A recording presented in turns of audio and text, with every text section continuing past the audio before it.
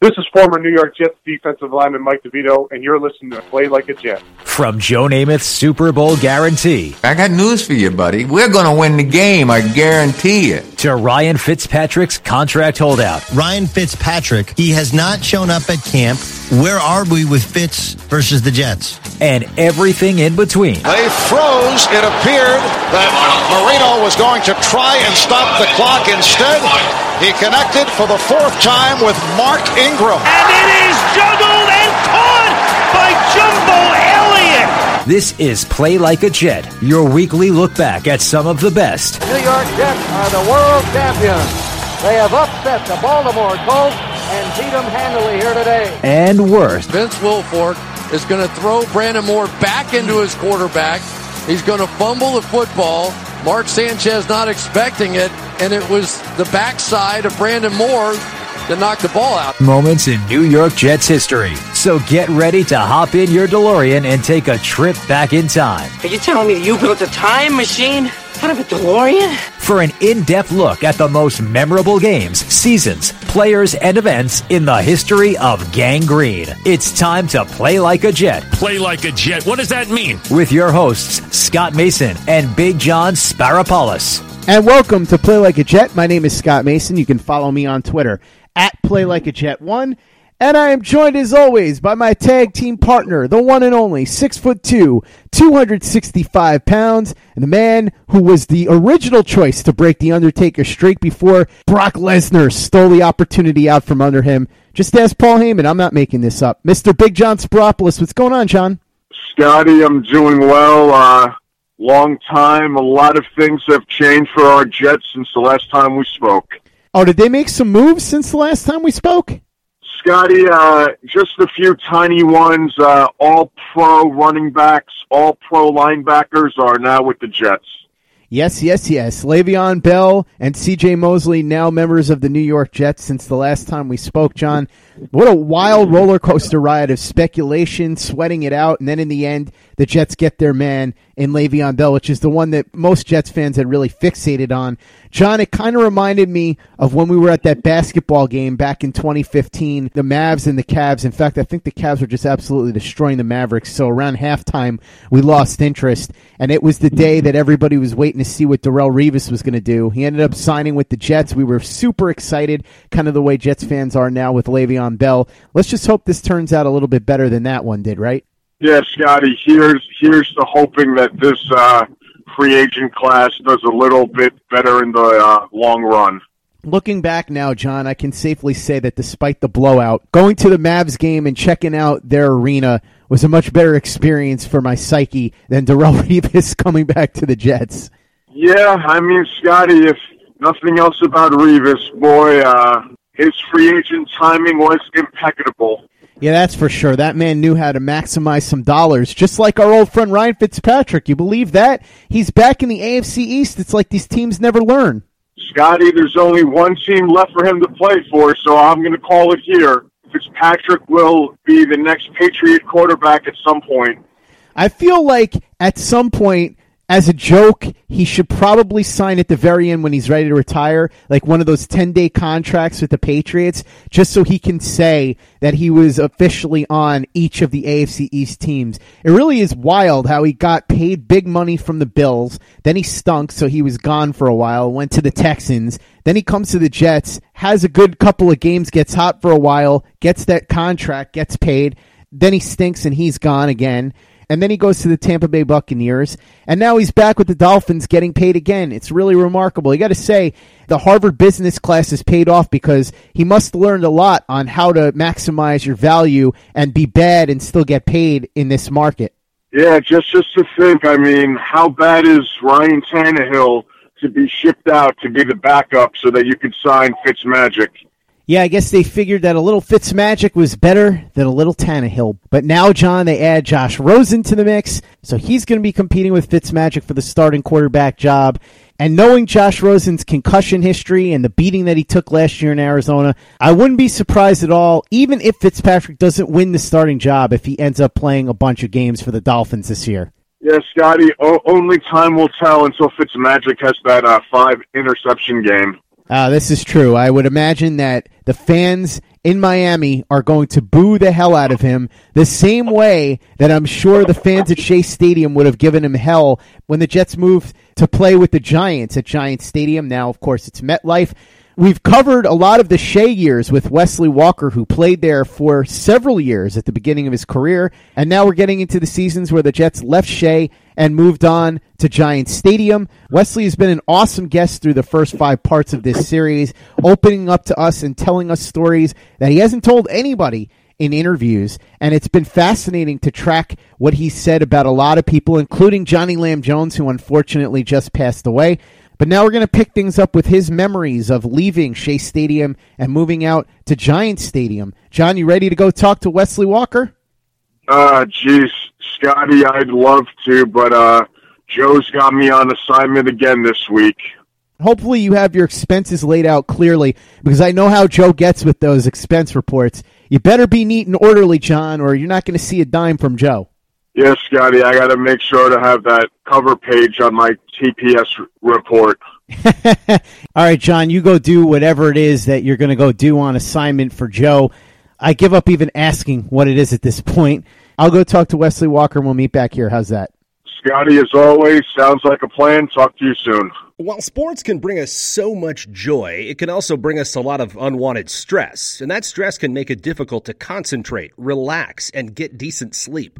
Sunday Scaries was launched in 2017 by 2 best friends and business partners, Bo Schmidt and Mike Sill. They operated a full-service bar with 50 employees and were always exhausted.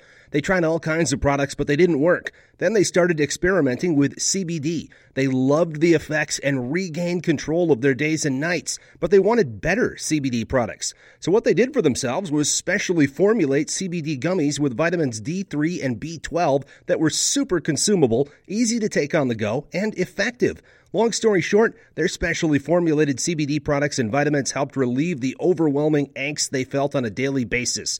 So in July 2017, they named the company Sunday Scaries and began sharing their products with friends and launched their online store at sundayscaries.com.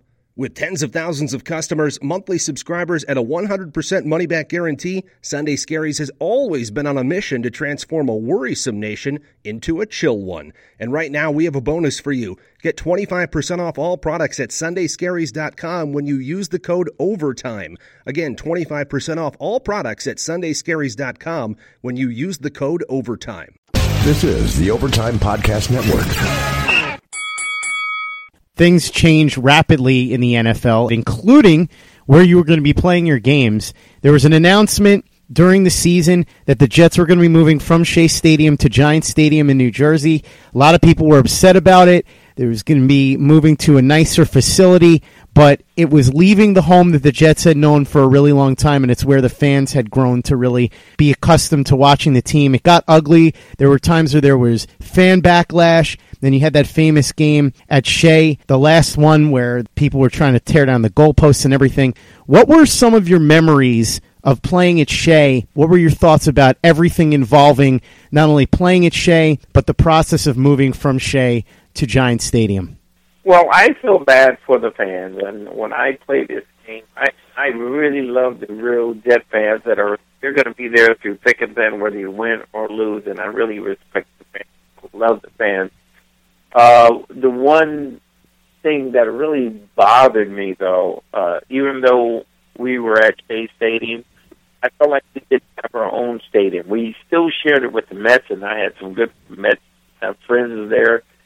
And I just felt that we did have a camaraderie and we did have our own stadium, but I never felt like we had our own stadium. And when we had to move to the Meadowlands at the time, we were told we weren't supposed to say anything. You had to take the high road. And I know guys were pissed, and I know I was pissed, and I would say what I felt. And you couldn't really, and that's another thing with the NFL or just with business, sometimes you're supposed to project a certain way, and you can't say what you really feel. We were told that. I remember Joe Walton having a meeting where we couldn't say what we really felt, and, you know, we're going to have to move, it's going to be traffic, whatever it was. And it's a pain. Even when I think about going over there now, the Jets have an awesome facility. I'm here in Long Island. I've been here since 1977. Born and bred at Hofstra University. I live here in Dixville, and I'm so used to being here. This is what the Jets meant to me. I feel so sorry for all the Jet fans who put in their time and heart, who really believe in the Jets, because it seems like it's a different fan base in New Jersey. But the hike and what it takes to get over there, it can be somewhat a hassle. And I remember separating my shoulder, and they wanted to take me to the hospital, but I wanted to go home, and having to drive home, and what it took to get home to my own place, and it just never felt like home. And I never felt that we had our own place. And when I think about the Giants, who is in New York, and the Jets in New York, they're in New Jersey. And as far as I'm concerned, they should be the New Jersey Jets and the New Jersey Giants. But that's just the way it is, and that's the business aspect, and that's another aspect of the business that needs to be told. And it's not about the fans, it's not about the players, it's about the business itself. And I would like to know why the teams are there, and people will tell the truth business-wise, because it's an investment for the owners or whatever. But I never felt we had our own identity of being at home, and that was very, very hard to deal with. Nobody really liked it, but we couldn't say what we really felt, and we just kept things to ourselves. And you can say certain things now, but I used to tease Bruce Harper because he lived in New Jersey. He had the reverse commute where he had to come over to Hofstra University all the way from New Jersey, born and raised in Inglewood. And I never knew how we could do that, but now we have the reverse commute going to the games right now, so I kind of relate that. But as a former player, as a New York Jet, you have to adjust to the business, and that's what you have to do. And regardless of the situation, it still doesn't mean that you can't put forth the emphasis of putting what you need to do to try to be successful as a team.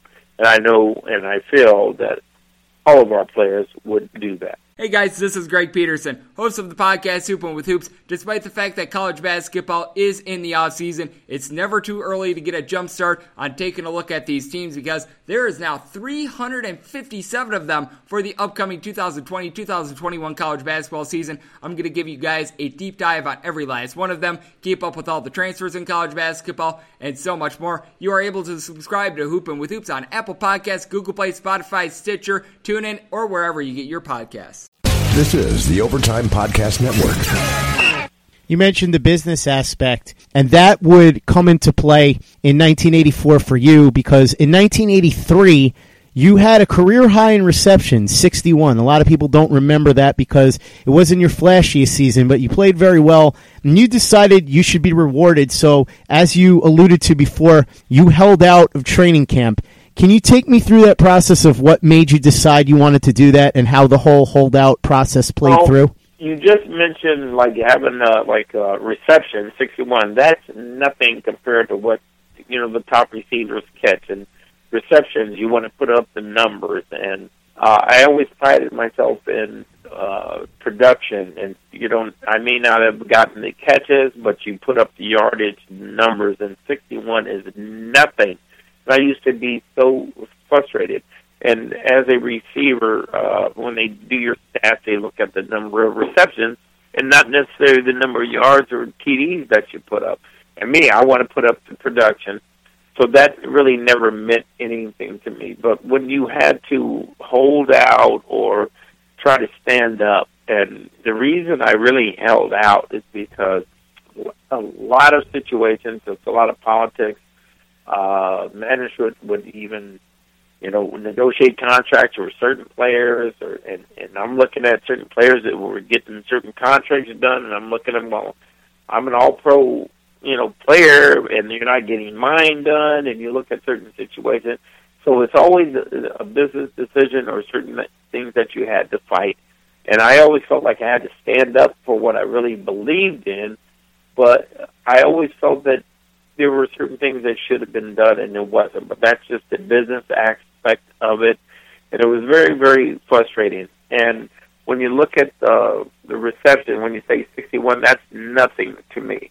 I want to put up the numbers. When I look back on my career, I should have been much better than that. The only blemish, I would say, that kept me from being, or at least having the success, is because I couldn't stay healthy, and that's all part of it. If I look at a guy like Jerry Rice, who trained and he worked hard, and sometimes just being with the right team, the right element, the right players, and being in the right situation, and you look at certain players that around the league, and even players that I played with or played against in college, and I felt I was just as good or if not better, but a lot of it's luck, it's staying healthy, and doing certain things, and I wish I could redo it so I can at least say I did everything I needed to do in the proper way, but we didn't have the, let's say, the knowledge or even the system. We didn't have the training program, some of the things that you had in decision.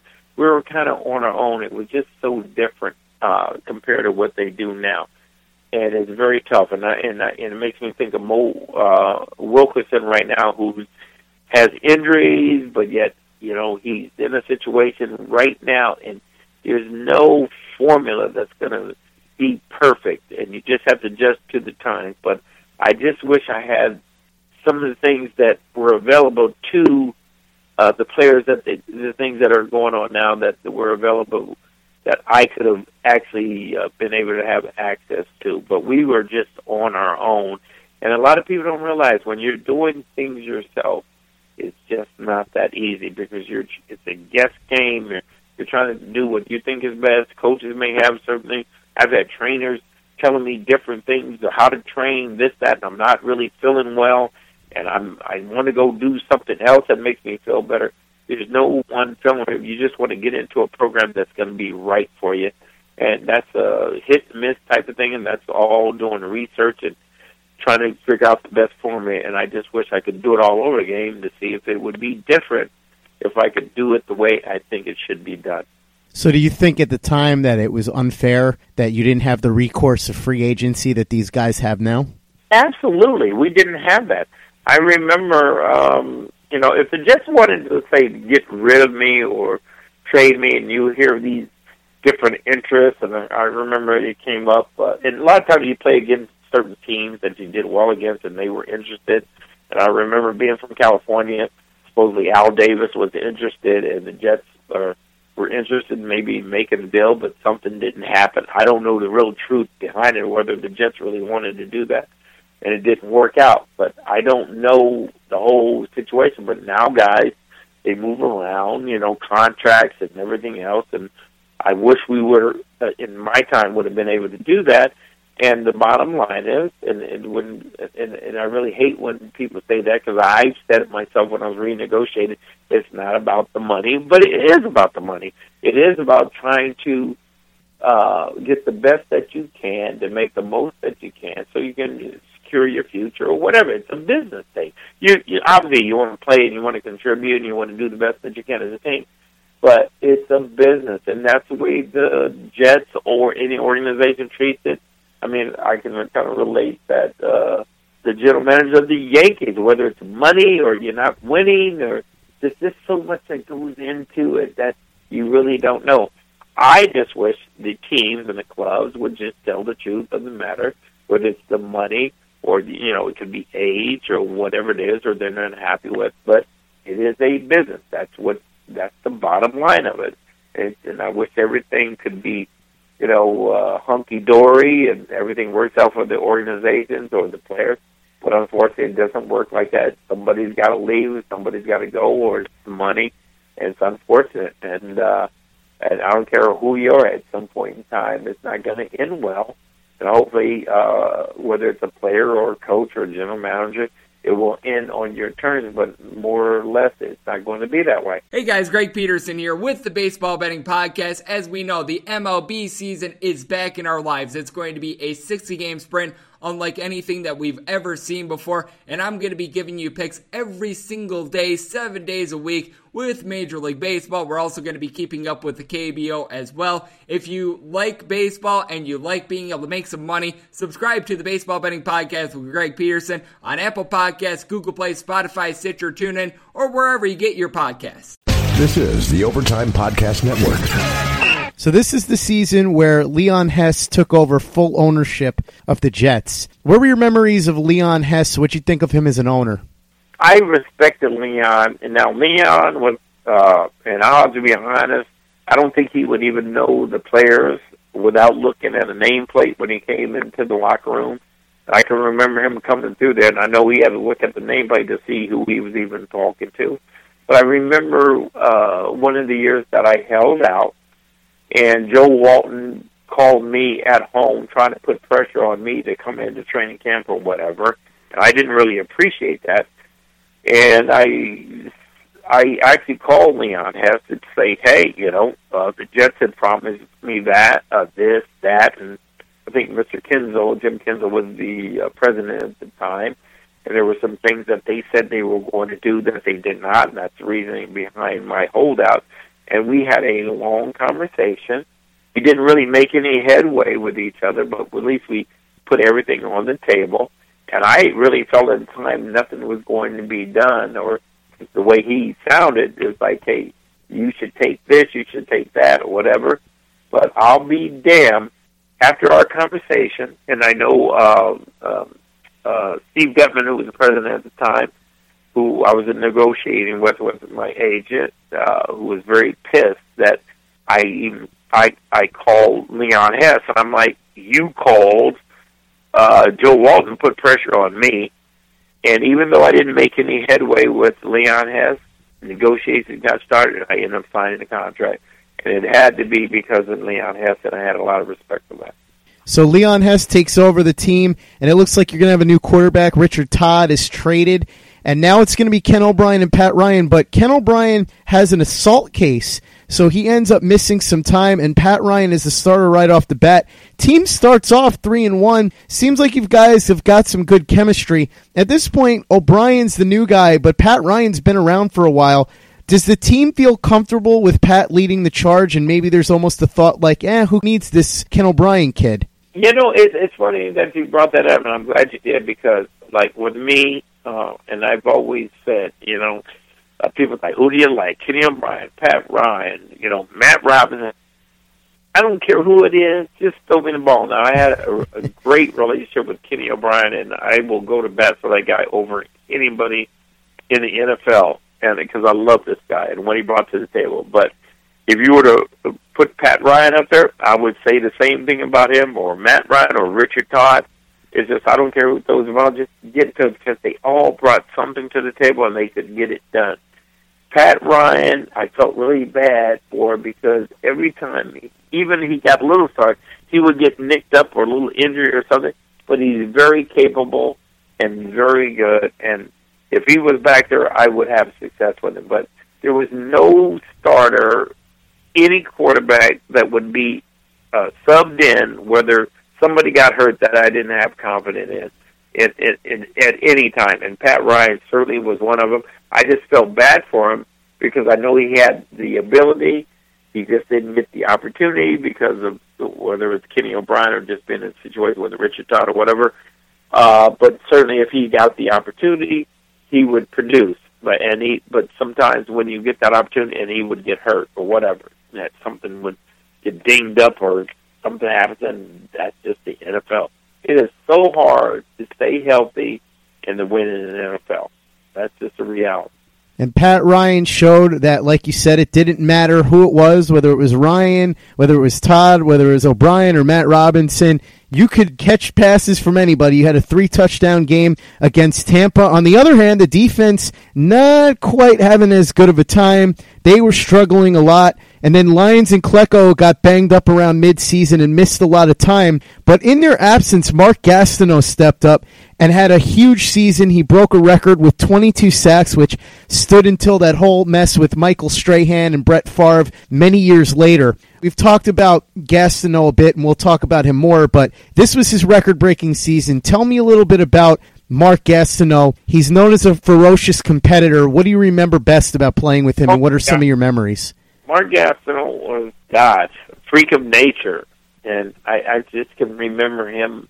He came into training camp one year. He looked like a big bodybuilder, running 4.6 40, and certainly what he brought to the table, putting pressure on quarterbacks. Him and Joe Glecko. Oh my God, it's just I don't even know what to say. And Joe Glecko is like my MVP when I think about sacks, because when I look at personality, I look at more than just the athletic ability, but I look at personalities, and sometimes personalities get in the way of what you should be as a person, and it kind of takes away from it.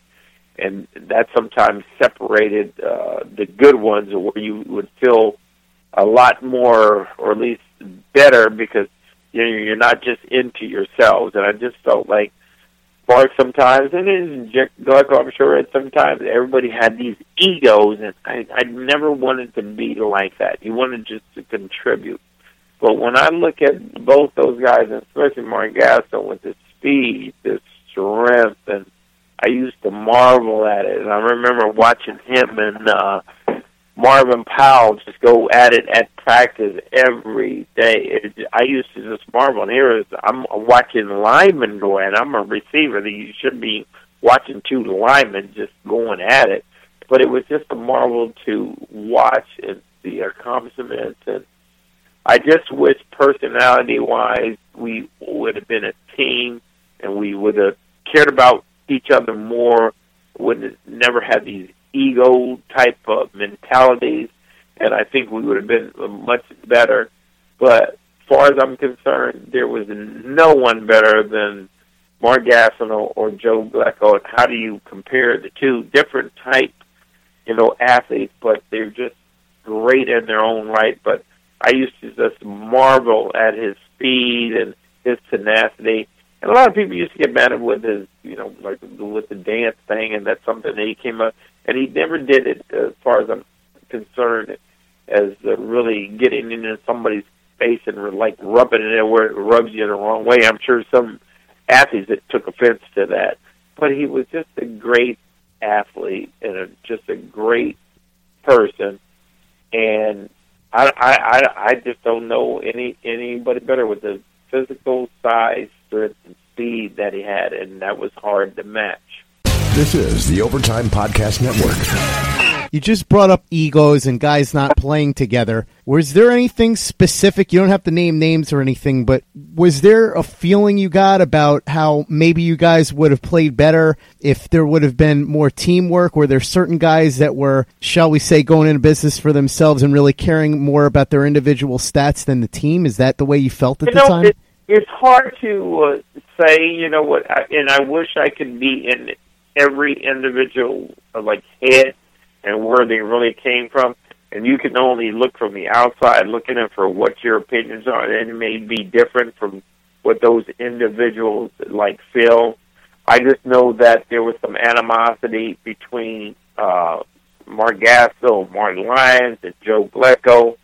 I know that there would be appearances, and when I see Mark even now, there are certain actions that I don't agree with, that I understand where people would get sort of pissed off at him and the way he is, and we all brought something to the table. But even now, there are certain things that are happening with our bodies and our minds that are different now too. Because I look at Mark right now, and you didn't think about it at the time. There are things that are going on where you kind of don't understand, but you start thinking maybe something was wrong in the beginning, whether it's your mind or I don't know if it has anything to do with this, the concussion thing, CTE, but personality-wise, there's something there. And I have a couple of my teammates where you look at the way they were talking, where you didn't understand certain things, and they've been like that for a long time. And maybe there's something physically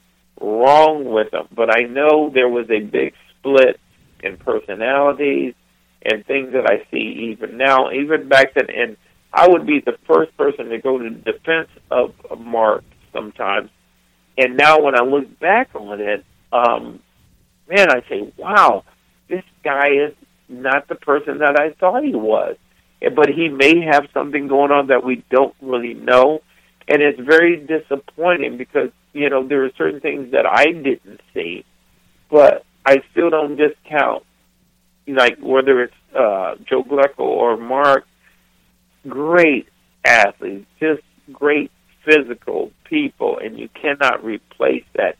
And you just wish that the personalities would come together and as one, and them two together, where you really cared about one another, and you, because I think it would make you much better. And I really believe, that's my opinion, we didn't have that on all phases, and with just our whole team, just everybody just being different, and maybe just because we had different backgrounds, and I just wasn't really used to that, but I really felt that because we preach family, but I feel like we just weren't together as a real family, or people understanding, whether it's different backgrounds, and we never understood each other. And I think if we really had that close bond, I thought, that's my opinion, we would have done much better. But we could have had that bond, and still, it's so hard to win in this league. It may never happen either.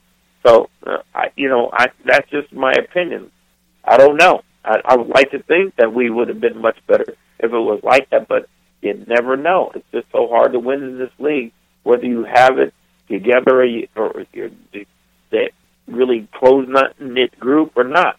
One guy that was going to become a member of that group was Ken O'Brien. At the very end of the season, Week 12, he made his first start. A couple weeks later, you guys would be eliminated from the playoffs, but the young quarterback showed some strides. He struggled a little bit, didn't do a lot with you early on, but did you feel like you were building chemistry a little bit, and did you see something in Kenny O'Brien early on that let you know that this guy was for real and he was going to be the guy for the long term?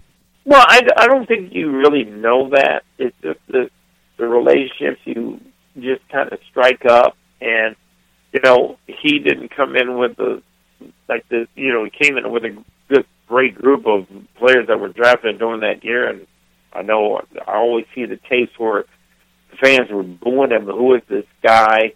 And I love Kenny O'Brien because he just reminded me of my quarterback in college that passed away of cancer, Joe Roth.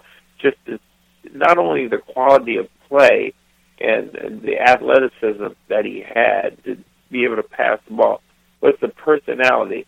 And I couldn't care less whether you were successful or not. I look at the person. And Kenny O'Brien was a good person and someone you just love just being around, and very modest, and he never complained. This guy would get beat up. I mean, I would see him get hit time and time, get up and still do his job. And I struck up a relationship with him, just working out, being here during the off season. Just a special bond. And when you have players that you really respect or you want to be with, and that's what I'm talking about. Like, I wish all of us had that with each other, and I don't even know if we really had that for each other. Guys would have that with certain players, but I wanted the team, everybody, to feel that about each other. And there was not anything that I wouldn't do for Kenny O'Brien or have the confidence that he could do it. But just and forget the athleticism or the football part. It's just the person that he was, and that I have more respect for that. He was certainly a great athlete. So 1984 was a bit of a down year for you, and in 1985, the Jets pick Al Toon in the first round out of Wisconsin. Did you see this as maybe a message to you? You had held out the year before. You're starting to get on in your career. And this is the second time that they've done this, because in 1980, as we talked about, they drafted Johnny Lamb Jones really high. Did you see this as a bit of a message to you? It's funny. I was just going to say Johnny Lamb Jones. That's what they felt. It's just really funny how, when people, when you, this is the business aspect of it, and that's what the reporters would focus on. And as far as I'm concerned, we were trying to make ourselves better as a team. I just remember we had a coordinator, John Izek, and when they drafted Lamb Jones, he wanted 2 speed receivers. I mean, we couldn't keep it together health-wise. And when they drafted Al Toon, okay, it's another receiver. That was the whole thing. Well, if somebody can beat me out, then that's a whole other thing. But we were working together. I don't think they had another wide receiver. Al Toon wasn't going to come in and do it by himself. But I never looked at that as a slap in the face. And as far as I'm concerned, you want healthy competition coming in. And I respected anyone coming in. And obviously, as an athlete, as being a competitor, I don't care who you drafted. Hey, I'm going to try to be the best that there could be. But I welcomed the competition, but I had no problem with Lamb Jones or Al Toon at the time. You missed a little bit of time here. You had missed 4 games the year before, and you missed the first 4 games of this season, but you weren't the only one that missed early time. There were some holdouts here, as your old buddy Marvin Powell and Reggie McElroy, both of them held out, the 2 tackles, and Al Toon, who had been drafted in the first round. They don't come in until game 2, and Ken O'Brien is starting the season fresh as a quarterback. So did you guys feel like there was a lot of instability there with you being hurt, the guys holding out, and now Kenny has to take the reins in kind of a hostile situation? And absolutely not. And what is really interesting as a player, and when you look at certain things, when you're trying to get what you really deserve, and it's a shame that McElroy or Marvin had to hold out. Marvin was one of the best linemen that I've ever seen in my life. There's no reason he should be put in that position. I'd be the first to tell Marvin, hold out. I remember when I held out, Marvin was the first. Don't do it. I remember Lamb Jones got hurt. It just made everything better. Why a team would even put pressure on you or try to do that or even alienate you because sometimes you have this like attitude. And how do you want to play for a team that you feel that doesn't want to be in your corner or is going to support you or give you what you need? And the biggest problem that I had is not that, okay, a team is supposed to bend over backwards, but they would do that for certain people. But this is the business part of it, and you can't look at that. But I would support any one of my teammates. It doesn't matter if you hold out or you're there in training camp. Hey, I'm going to welcome them there if they're not there or if they're there. This is just a part of the business that you have to deal with.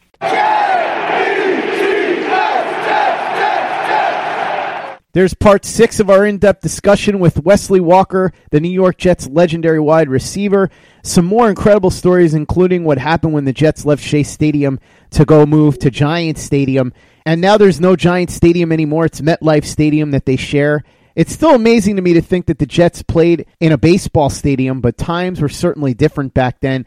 Can't even imagine guys as big and bad as Big John Spiropoulos trying to play football games in a baseball stadium. But that's what happened back then. Nowadays, though, John practically has to fly corporate because John is so big and so bad, it's hard for him to even fit into one of these seats on a regular commercial airliner, which is what he had to do when our fearless leader, Joe Caporoso, sent him out on assignment. I have no idea what it is that he was doing because every time I ask, he gives me a ridiculous answer, so I didn't even bother.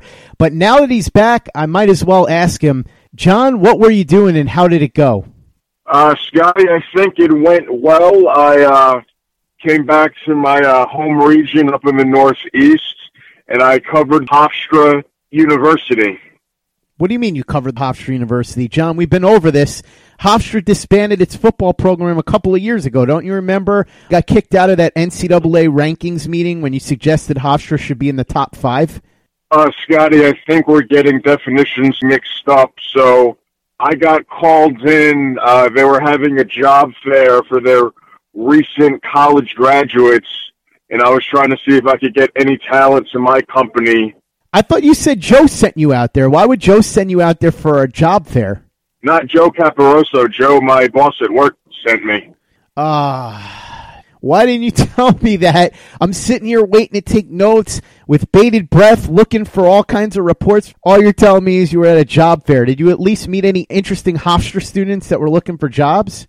Scotty, I sure did, and I gave the men's basketball team a pep talk At least all wasn't lost. Did you get some Mario's Pizza out of the deal? Scotty, I sure did, and unfortunately my pep talk didn't work. Yes, that's the Hofstra way, unfortunately. But, John, you don't go to Hofstra expecting to see some sort of big-time athletic program. Yeah, Scotty, especially not since I'm not there anymore. It's true, John. Once you lose a guy as big and bad as you, there's nowhere to go but down. It's true, Scotty. It's damn true. Well, at least you found some possible talent for your company. That's the important thing, right? Yes, Scotty, I need some interns to go get me coffee. If getting Big John coffee isn't a great start in your business career, I don't know what is. One thing that's easier and less expensive than getting Big John a cup of coffee is going to support our producer, Alan Schechter, who is now with the very big deal Chris Nimbley over at JetsInsider.com. So all of the work over there is written by either Chris or Alan. You can't lose either way. It's some of the best Jets coverage out there. That and, of course, TurnOnTheJets.com, where Joe Caporoso is cranking out a new article every 10 seconds. So if you want great Jets coverage, check out Alan and Chris over at JetsInsider.com. Check out TurnOnTheJets.com. John, I know that you check out both sites regularly. Although, John, I know sometimes you get tempted to read your old buddy Manish Mehta in the New York Daily News. Boy, Scotty, talk about the full babyface turn for him. Well, Alan was a babyface the whole time. I know you're talking about Manish, but still, make sure you visit our friend Alan Schechter and, of course, the very big deal Chris Nimbley over at JetsInsider.com, and check out all of our work at TurnOnTheJets.com. Leave an iTunes review, please, also, because Joe Caporoso has like 400 iTunes reviews, so he's still got us beat by so many. If you could go ahead and leave one for us and help us start to catch up, we'd really appreciate it. By the way, if you don't like the show, then forget I said anything. Thanks again to Wesley Walker for joining us again this week. We will be back to talk to him for part 7 of our series on his long 13-year career with the New York Jets next week. Aren't you looking forward to that, Bart Scott? Can't wait! Bart, it must have stung real hard when you saw the report in the newspaper that Adam Shine is the number one choice to take over the afternoon drive slot. He ended up turning it down and saying it's serious. But I would imagine that you and Chris Carlin and Maggie Gray were not happy with the fact that you weren't offered the slot first and the fact that it got reported in the media. That's going to do it for us this week. My name's Scott Mason. My tag team partner is Big John Spiropoulos. And I believe you know, John, that there is only one way that we can end this show. That's right, Scotty. A pleasure as always. And I guess I got to take Hofstra off my list of excuses because it's not working. Break it down. 1, 2, 3.